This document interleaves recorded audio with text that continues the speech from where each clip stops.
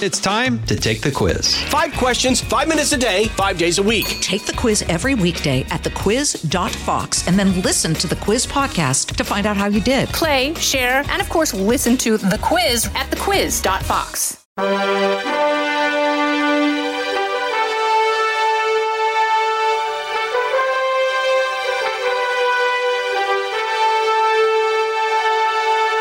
Welcome to Lighthouse Faith Podcast, where we are moving forward in truth and love.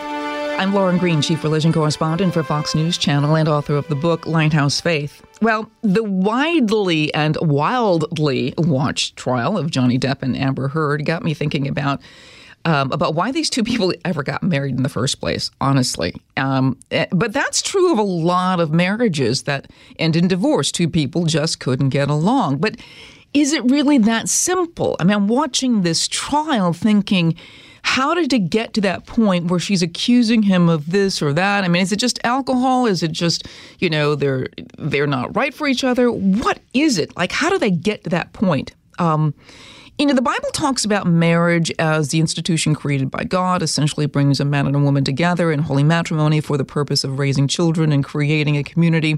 What millions of cultures throughout thousands of years of history have done. I wanted to pull out something from the Church of England's wedding service, and it kind of encapsulates kind of what the Bible's message about marriage is, and says, quote, "Marriage is a gift of God in creation through which husband and wife may know the grace of God. It is given that as man and woman grow together in love and trust, they shall be united with one another in heart, body, and mind, as Christ is united with his bride, the church. The gift of marriage brings husband and wife together in the delight and tenderness of sexual union and joyful commitment to the end of their lives. It is given as the foundation of family life in which children are born and nurtured, and in which each member of the family, in good times and in bad, may find strength, companionship, and comfort." I'm not an expert on this idea of marriage, but there's more to this. I'm sorry. But this is it. Now, marriage is a way of life made holy by God and blessed by the presence of our Lord Jesus Christ. With those celebrating wedding at Cana in Galilee, marriage is a sign of unity and loyalty, which all should uphold and honor. It enriches society and strengthens community. No one should ever enter into it lightly or selfishly, but reverently and responsibly in the sight of Almighty God. Now, this is very serious business as far as the church is concerned, but people make their own vows today. They live together before the nuptials, and of course they have sex before that. In fact, Pope Francis was just saying, not too long ago, that it says refusing sex before marriage is cool. It's a cool sign of true love. Of course, his remark just triggered a backlash of comments, mostly negative. But how much does faith play in choosing a mate? What is marriage? Is it what the Bible describes? Is it what the Church of England describes? What is marriage? Is there one perfect person for each of us? And if you took the wrong train one day, you just missed your chance to run into him or her. Is the ideal not to have sex before marriage, as Pope Francis says? Is that really better? We are in the month of June, one of the most popular months for a wedding, although 80% of weddings do happen between the months of May and October, but June has a pretty good share of about 13%. But the wedding is just the show, really. It's marriage I want to talk about, and sort of holding up the Depp-Heard marriage, divorce, and ugly trial as a sort of cautionary tale about what not to do. As I said, I'm not the expert. I've reached out to a couple who know a thing about faith, about psychology, and about relationships. They are married. He's a Greek Orthodox priest, and she is a psychologist. It's Father Nicholas Lowe and Dr. Roxanne Lowe. And together they use both faith and psychology to understand the human spirit and really all relationships. So I want to welcome them to Lighthouse Faith Podcast. Welcome. Thanks for having us. Yeah, thanks, Lauren. We enjoy being with you. Well, Father Lowe, I should remember that, or Father Nick, you've been on before. We talked because I met you at the Lenten retreat here in New York, and just was blown away by just your your just insight into faith and how we actually walk that faith. And I always wanted to have your wife on, Dr. Roxanne Lowe, because you really do work together. Tell me more about kind of how your relationship works. So it's really culminated over many, many, many years. I think what started out as sort of discussing, ideas and patience and sermons sort of became this very natural and organic process for, okay, we have this soul, we have these moral aspirations, we have, God's design for our life and the ultimate purpose we're supposed to lead, yet we live in a world that shifts us into temptation after temptation after temptation, defining what's important, throwing our flesh around. And it's not easy to live in this world and to pursue God at the same time. And so, psychology as the study of human behavior really gives us a lot of really good tools to sort of help this flesh that contains our soul. And it's what helps our body and our mind respond just a bit better to where our soul would like to lead us. Because God gave us free will. If we don't have these really good tools, the body that our soul is contained in, unfortunately, can make a lot of really poor choices that prevent God from working in our lives and through our lives. And so that's really become kind of how we've learned to work together to integrate both of our disciplines into something that I think can really help us spiritually to journey into our purpose. Now, how long have you two been married? 19 years. Wow. I mean, and you are a Greek Orthodox priest, and priests actually can marry. No, priests don't marry, but you can get married before you become a priest, right? Is that what I understand? Mm-hmm. Yep. Mm-hmm. How did you two meet? It's a really extraordinary story, Lauren. I had just come back from living in Boston. I was doing my doctorate work in counseling up there, and I moved back down. And I just, I've been so inundated with my studies, my academics that, but I knew in my heart that I felt, God, I really wanted to begin working in the ministry, wanted to begin working in the church. And I just simply prayed before what we call our icon screen that has numerous icons on there. Most prominently are Christ, the Virgin Mary with Christ. And I just simply prayed before the icon screen and just said, to Christ. And I said, Lord, I know I want to serve you, and I want to have this opportunity to have someone, if it's your will, to have someone in my life that can help where I can grow and be challenged in my own walk of faith, but also to help and challenge others to grow in their walk of faith. And through an unbelievable set of circumstances that we don't have time to talk about today, Roxanne was living in Orlando at that time. And at the time she was doing her master's, this was before she went for her doctorate work, happened to surprise her parents in Gainesville. And I was assigned by the head pastor of my church that I was working in to go to Gainesville at the University of Florida to do some campus ministry. And her parents happened to be attending a Bible study that I was leading. And through just an unbelievable set of circumstances, they invited me back home. Roxanne surprised her parents that night.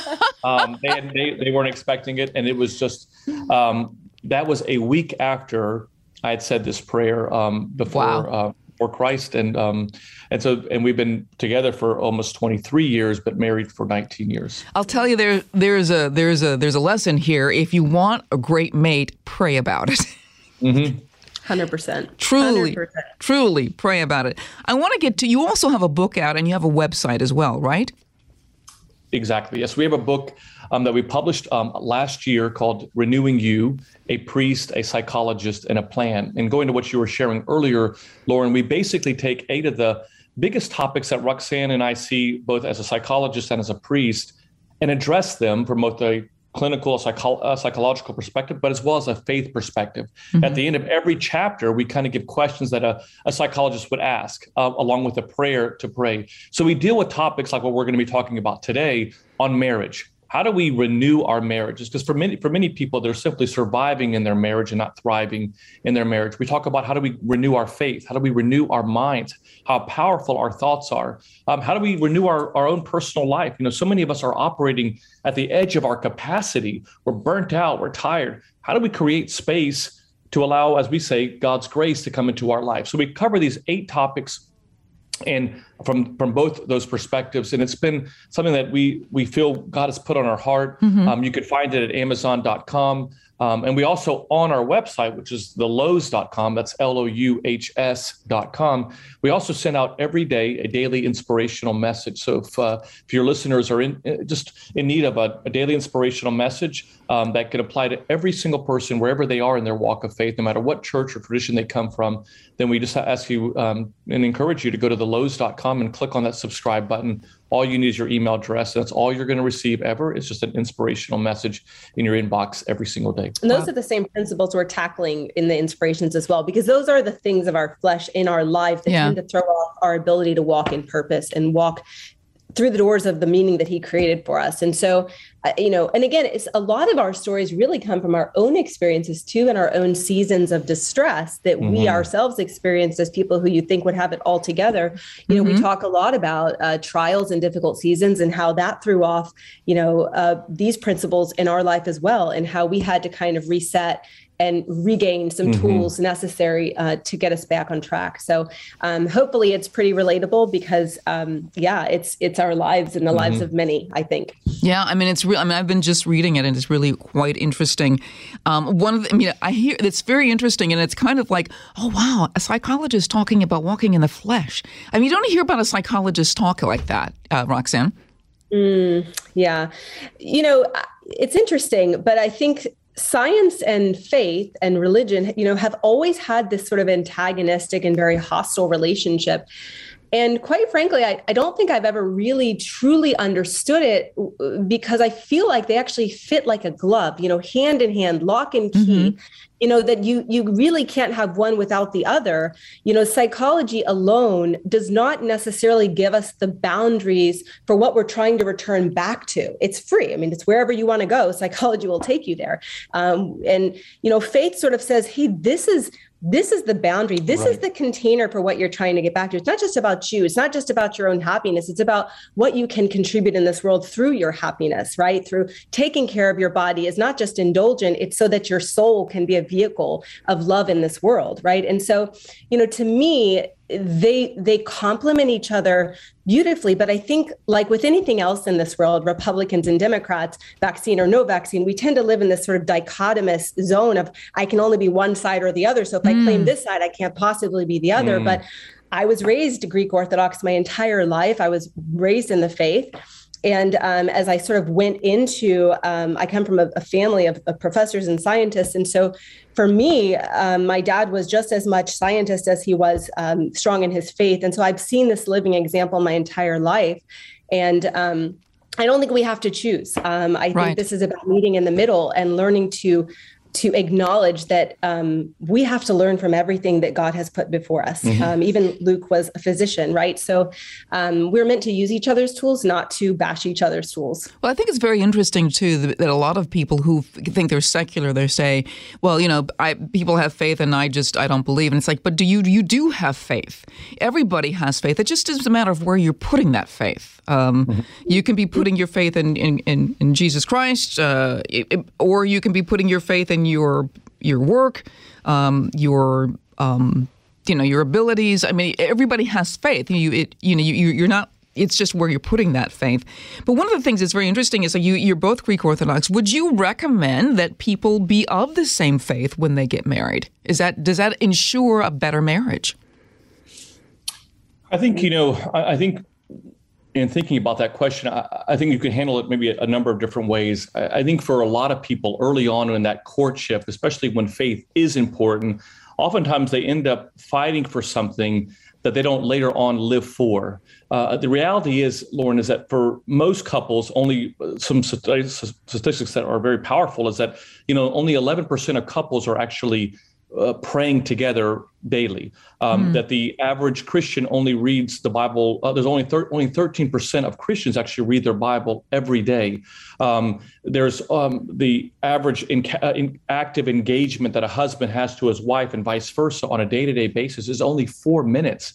So the reality is that a lot of what we've been fighting for, almost preeminently or in going into a marriage, oftentimes are not things that we actually sustain when we're in that marriage. So I would argue that, yes, if we are going to carry that baton throughout the entire course of not just the courtship, but also in the marriage itself. I think, yes, it's extremely powerful because our faith shapes our values. It shapes our behaviors. It shapes what we believe. It also allows us to have a lighthouse, as I love your show title. I mean, it allows this lighthouse to continuously keep us guided, because without that, as the Bible talks about, we are like a little float out in the middle of the ocean, and we can tend to go different areas if we're not grounded. And Christ, we would argue, is the anchor to that soul. It allows us to keep grounded. And so, yes, I would argue that if we're going to apply it, yes. But the studies are showing today that we run a great sprint in the courtship. We just don't run a great marathon in the marriage. That's really, I want to go back to the Depp Heard trial because, here, if you're a journalist working in, even if your specialty is religion, we all covered the Johnny Depp Heard trial because it was just wall-to-wall coverage.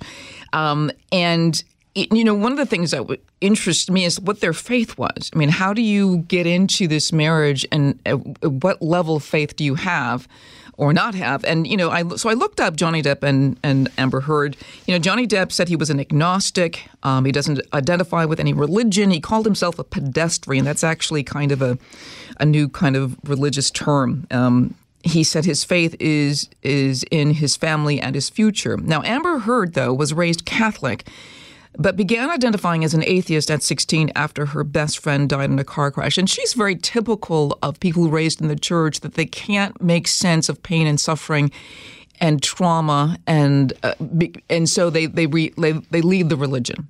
They don't know what they're going to, but they just can't believe in a God who would allow their best friend to die in a car crash when you're 16 years old. So just from these facts, and I know I don't know them, you don't know them, we only know what's been up there on the news accounts and in the trials if you've watched parts of it. But just from those facts alone about where they are spiritually, were these two destined for divorce, Roxanne? I think it's so hard to say, because I know it sounds crazy, but so many people can end up right where they ended up. People walk into marriage with baggage all the time, every one of us. In fact, 2/3 of the problems that we fight about in marriage are said to be unsolvable problems, things that we bring into our marriage that are not going to change, like who's emptying the dishwasher or, who's doing what. Those are the solvables, but that's only 30% of what we really struggle with. Majority are things that we walk into marriage with. Some of that is pain and suffering in our lives. Some of that is a dysfunctional and broken value system. Some of that is not knowing how to have control over our emotions. Some of that's not knowing how to fight well. Some of that's not knowing the priority that we need to place on friendship and building love, that saying that I love you is not enough to sustain a marriage, or being in love is certainly not enough to sustain a marriage. And just like we kind of take a driver's license test in the beginning and, to get on the road, unfortunately, we don't always have enough teaching and education before we walk into marriage that helps us reflect on some of the things that, oh, wow, I'm bringing into this marriage, and I need to be, taking account of what's mine, and help to also carry the burden of my partner, knowing what's theirs, and also recognizing I'm responsible for helping to make them better. So we are now a unit, and we are tied toward helping each other grow. That is a lot. Okay. And so most people walk in we're in love, or, he or she's attractive and made a good first impression, or we both have money and fame.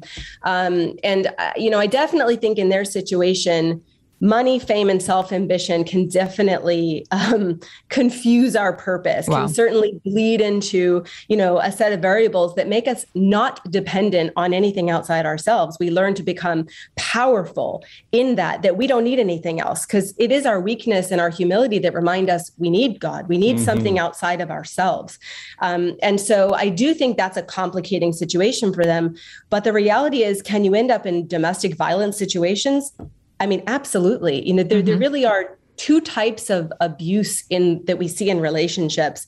And one stems from the loss of control, heightened emotional reactivity that we don't know how to control. We sort of enter fight or flight, and we're fighting. And when our heart rates are above 100, we don't really have great control over what we do at that point. So if we don't know how to check out, we check into a fight. They can get out of control, and blood pressures are high, heart rates are high, and people usually later regret what they did. And they want to say sorry, but it ends up happening again because they don't have good tools to regulate. Then there's the other kind of domestic violence, which is not very rehabilitatable. And this is people who are cold and calculated. There is no loss of control. There's no increase in blood pressure when they abuse or when they act out in violence. They are completely intentional in that, and they're looking for power and they're looking for control. So, wow, that sounds sadistic. It is. It's scary. They're called pythons. I mean, they're and the other are kind of pit bulls. They lose control. But we don't know what was going on the inside. But a lot of people can end up in that first scenario where they do not have good control over their emotions, and they never learned how to manage conflict any differently. I see it all the time in really well-intended people who just don't know how to handle anger. And you've got fire meeting fire. And so it becomes explosive. Wow. And, and Father Nick, if you met these two before they got married and they were in love, and I don't know where a Greek Orthodox priest would actually be meeting Johnny Depp and Amber Heard, but let's just go there and just say if you happen to meet them at some function and we're getting married and they actually wanted your opinion, what question would you ask them? Wow, that's a great question. It's kind of hard to filter that because of what we know now. I think one of the questions I'd like to ask is, why her and why him? I mean, what is it about them that attracts you so much to them? I think, Lauren, in many ways, the way that the world itself identifies what a relationship should look like is so different than the way God's way tells us what to look for a relationship. In the world's way, it's kind of like, find that person, fall in love, fix all of your hopes and dreams on that one person. And if failure occurs, then repeat 1 through 3. Find that person, fall in love, fix all your hopes on them. God's way says, why don't you become that right person? In other words, become that right person in the eyes of Christ. You walk in love. In other words, you instead of falling in love, you walk in love, that you put on love in everything that you're doing. You emulate the way Christ was. You fix all your hopes and dreams, not on an individual, but on God. And if that doesn't fail, then you repeat steps 1 to 3, become that right person, walk in love, and fix all your hopes and dreams on God. Because I think for many of us, if we know that our vision sets the course of our lives, then we have to know what the vision that the world is setting for in marriage. And I think for many people, I'm not diminishing the responsibility that both Amber and Johnny Depp have, but I do think that many people are buying into this lie of what the world defines as marriage, not to mention the other value systems that they're creating, but simply what the world defines as marriage as opposed to what God's idea of marriage is. And they are totally different. And I think that's why every 13 seconds right now we're having a divorce take place. And it's concerning. It's concerning on a number of levels. I want to take a break right now on Lighthouse Faith Podcast. We'll be back with Father Nick Lowe and Dr. Roxanne Lowe. We'll be right back. Hi, everybody. It's Brian Kilmeade. I want you to join me weekdays at 9 a.m. East as we break down the biggest stories of the day with some of the biggest newsmakers and, of course, what you think. Listen live or get the podcast now at brianKilmeadeShow.com. And we're back on Lighthouse Faith Podcast with Dr. Roxanne Lowe and Father Nicholas Lowe. They are married, and in the Greek Orthodox Church, priests are married. They get married before they become priests, so I have to keep reiterating that. And they are a team. They really do work together, understanding the psychological aspects of faith and understanding the faith aspects of psychology, and I think that's why it just kind of goes together. Before we were talking about it, it's not, most of the world does not understand they have a different understanding of what marriage is as opposed to what God's understanding of marriage is. So, what is marriage? And from God's point of view, what is marriage, Father Nick? Well, I think it's so important to remember this principle, Lauren, and that is that you can always tell how important something is in someone's life by the priority they place on it. And if we're looking at the priority that God places on marriage, listen to this. The very first chapter in the book of Genesis, in the Old Testament, or in the Tanakh, as our Jewish brothers and sisters refer to it as, a family is created, Adam and Eve. In the very first chapter of the book of Luke, in the New Testament, in the Christian scriptures, there's a family, Joseph and Mary, and the child Jesus. The very first miracle that Christ performs is at a wedding, the connection of two people, a husband and a wife, and the creation of a family. And so Christ placed a tremendous priority that in the annals of history, that the book, that the Holy Bible, that is what brings and what shapes in many ways the manual of how all of us are called to live, has as its first chapter in both of these books, the Old and the New, the importance of marriage, the importance of what family should look like.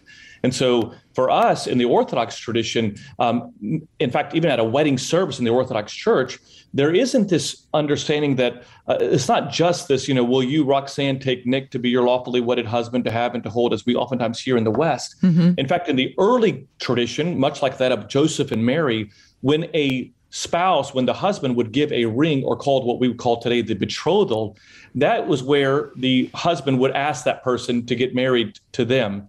But a wedding service, especially in the Orthodox Christian tradition, the second largest church in the world, it is a wedding service is the couple is marrying Christ. They become the bridegroom. So there's actually not a time in which the couple is asked, do you want to take there's a brief sentence as a preliminary question, but most of the services are talking about how the couple become one, that the two become one, and they're marrying Christ. And I think that's a great understanding about really what marriage is that our marriage is not just to ourselves. We are almost in many ways dying to ourselves to become one with Christ, and that everything that we're doing is living for him. And as I mentioned to you earlier, he becomes that lighthouse. He becomes what the couple is yearning for. And it becomes in many ways, Lauren, a small church. In the Orthodox wedding service, one of the things that it does, in addition to just the praying and reminding the couple that you're marrying Christ, it also challenges them on 3 separate occasions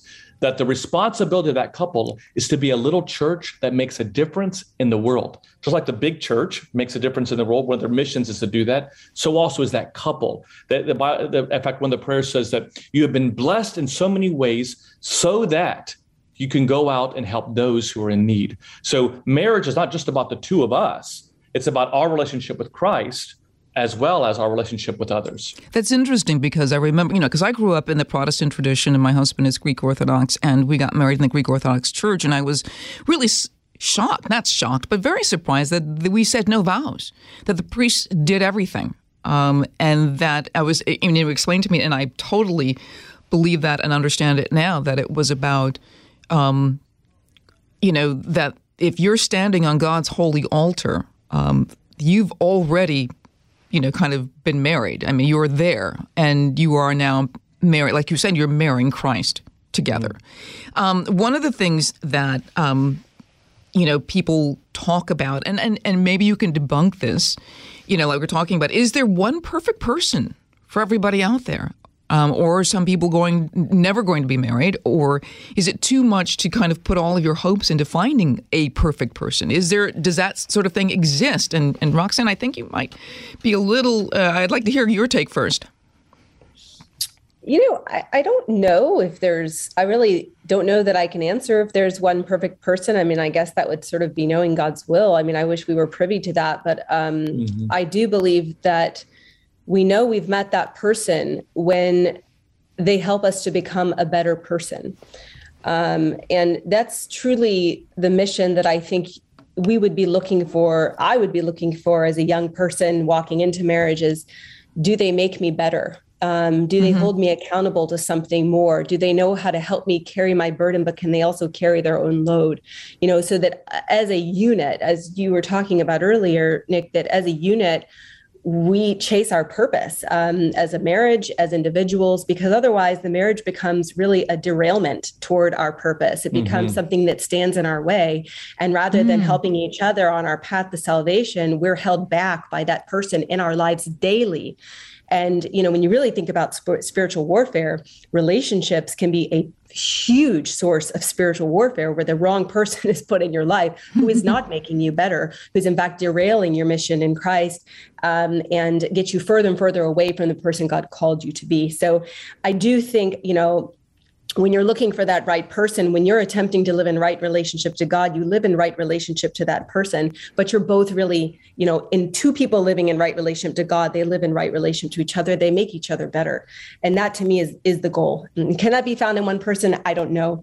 I wish I could answer that question, but, I know that when you pray about it, oftentimes God does bring that person who can fulfill that role into your life. And Father Nick, I would guess that you've got to make the right prayer. I mean, you shouldn't be praying, God, send me that 6'4" handsome man who's got $5 billion in the bank. I mean, that's probably not a good prayer, right? Right. I mean, I think that's what we kind of buy into, and we kind of buy into this Hollywood lie that, as in the movie Jerry Maguire, when he looks over at her and says, you complete me. I mean, the reality is that we also have to have the right expectations that we place on our spouse, because when we are praying for that, what we're doing is we're creating in some ways them as an idol. And what we oftentimes idolize later on, Lauren, we demonize. And so what we might love about our spouse or the person that we're dating is, when I'm looking at that person, I'm saying, wow, that person loves to have a great time. I love how he is at the games, man. He's just the life of the party. When you're courting them, you idolize that because he makes me laugh. He makes me have a great time.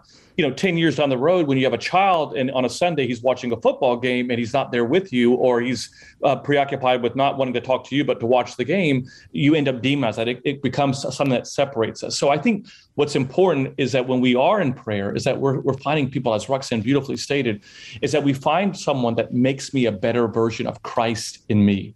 In other words, I need to find that person who brings out the Christ in me in the way in which I live my life, in the way in which and that I also can bring the best out of them as well. Not just what they can do for me, but also what I can bring for them and offer to them.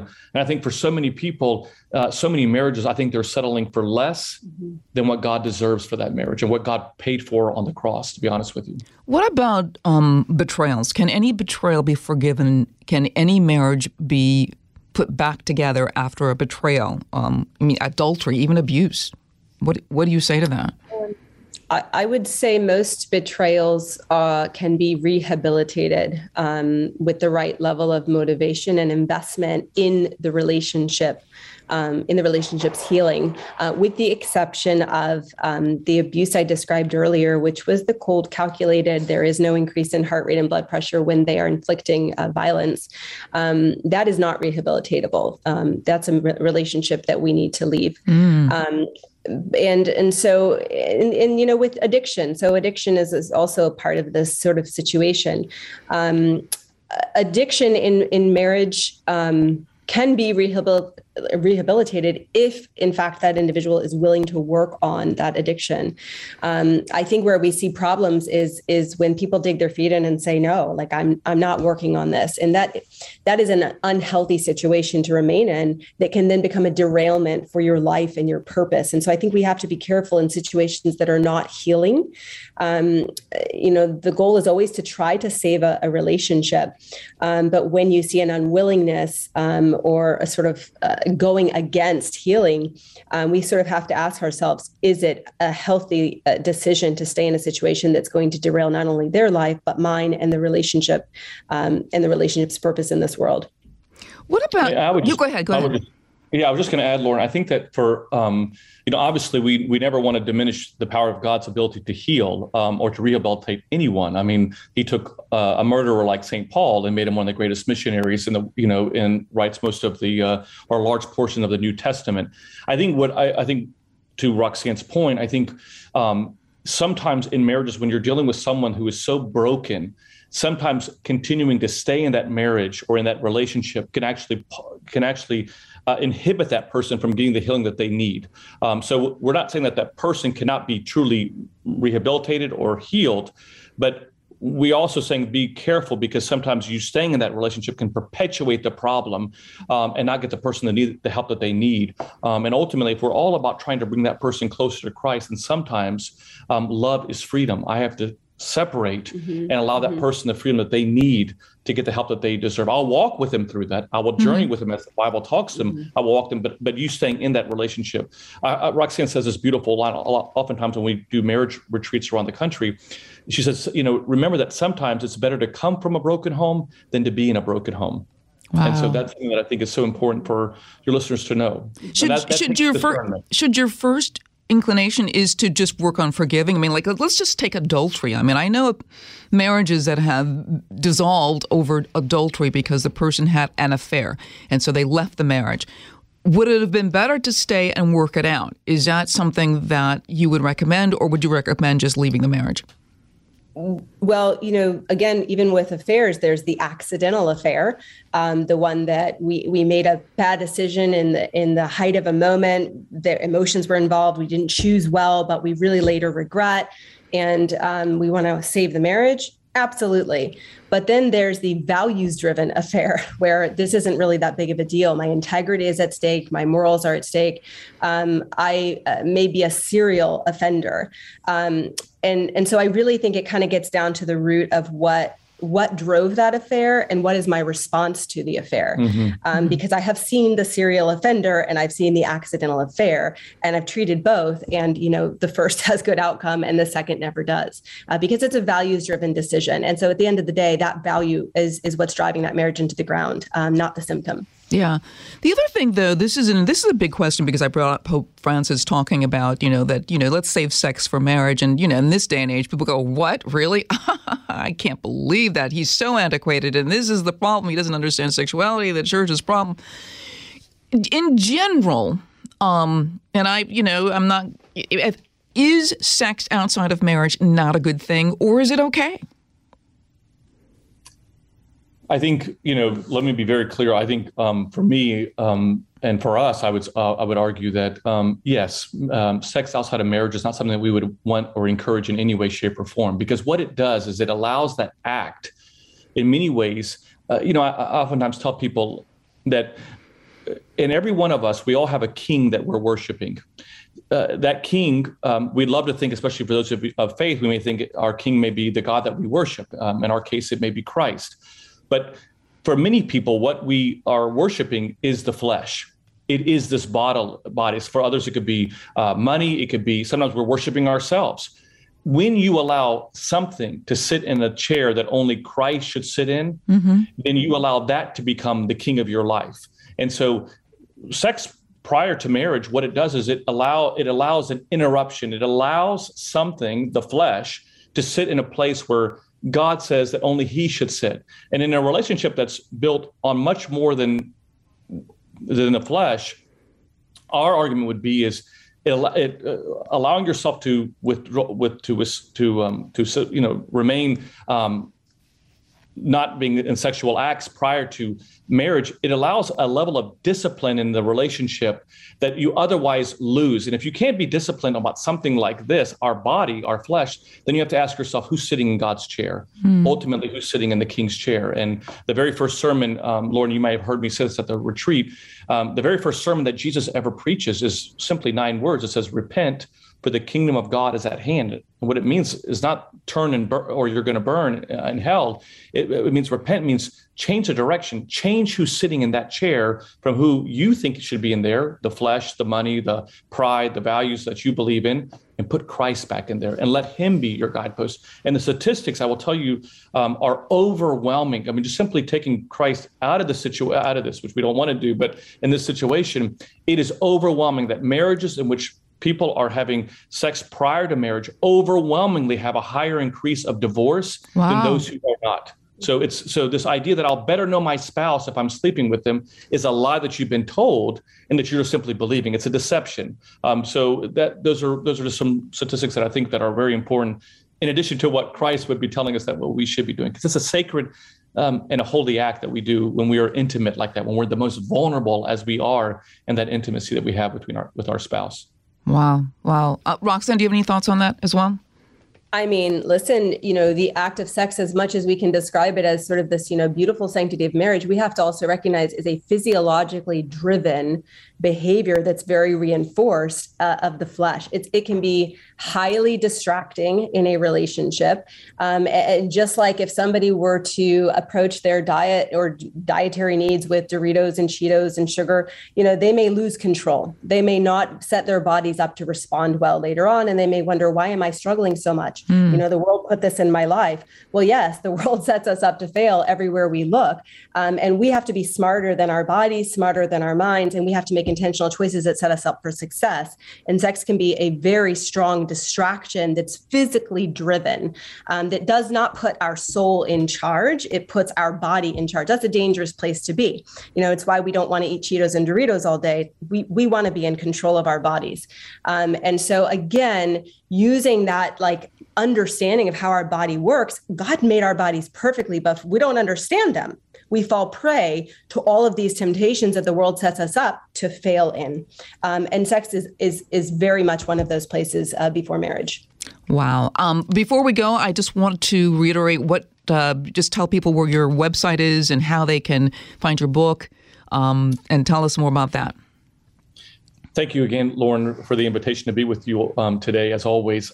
You can find out about our book. It's on Amazon, and it's called Renewing You, a Priest, a Psychologist, and a Plan. And we called it Renewing You because, unlike a lot of self-help books that kind of just simply say, well, if you just simply do this, then it'll automatically do this. We purposely put that ing at the very end because we wanted the reader to know that growth in faith is a continual growth. You're constantly learning, just like as we are physiologically growing, also our faith should be continually growing. So this renewing is really bringing us back to the newness that Christ created us. In the Bible, it says that you were created anew in Christ Jesus. So it's kind of bringing back that whole newness that Christ has given us through his death and his resurrection.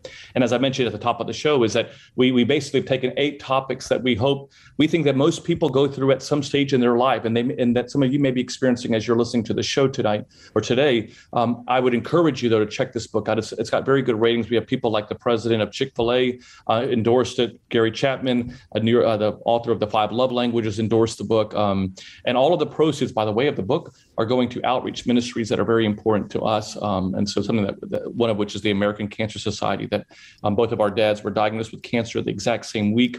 And this became really the impetus in us writing the book. It became very therapeutic for us to write something during our trial. And so a lot of the funds go towards the American Cancer Society. And we encourage you also to check out our website at thelows.com. That's LOUHS.com. We can find out more about where we're speaking at, our next retreats, as well as to receive our daily inspirational messages that are under that subscribe button in the top right corner of the website. Wonderful. Thank you so much, Dr. Nicholas Lowe and Dr. Roxanne Lowe. Thank you so much for being on Lighthouse Faith Podcast. It's just been a treat to talk with you today. Thanks so much. Take care. Lauren. And thank you all for listening to Lighthouse Faith Podcast. I'm Lauren Green. Have a very blessed day. From the Fox News Podcasts Network. In these ever-changing times, you can rely on Fox News for hourly updates for the very latest news and information on your time. Listen and download now at foxnewspodcast.com or wherever you get your favorite podcasts. Listen to the show ad-free on Fox News Podcast Plus, on Apple Podcast, Amazon Music with your Prime membership, or subscribe wherever you get your podcasts.